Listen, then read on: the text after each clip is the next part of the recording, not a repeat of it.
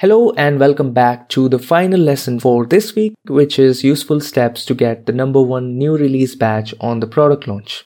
And these are part of the case study shared by Joshua from eSpark and how he got that number one badge. And let's take a closer look at those steps. The number one step was the market research to understand the competitor products that were selling well.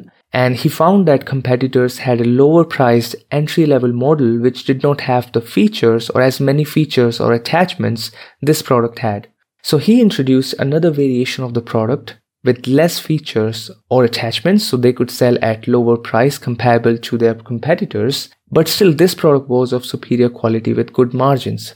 So he then found that this product was now beating others on quality, so he decided to sell at their price. Or you can see exactly the price of the competitor products and use that extra margin for aggressive advertising to increase traffic and capture that market share. He then created another listing which showcased the initial product he was planning to launch, which had obviously more features, and he labeled it as upgraded or premium.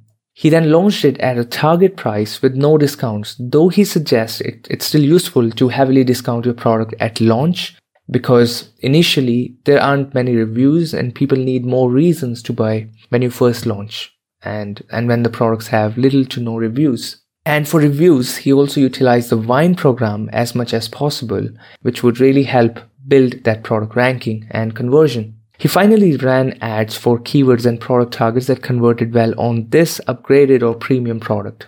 And these are the steps he took, and if it applies to your product as well, you could try implementing this strategy. The key takeaways, though, that you could apply on any product in general are the market research to understand your competitor products, introducing lower price variations to not lose margins but still look strongly competitive in terms of pricing, leverage tools like the Wine program to get more and more reviews, and provide discounts initially when there are less reviews to improve conversion.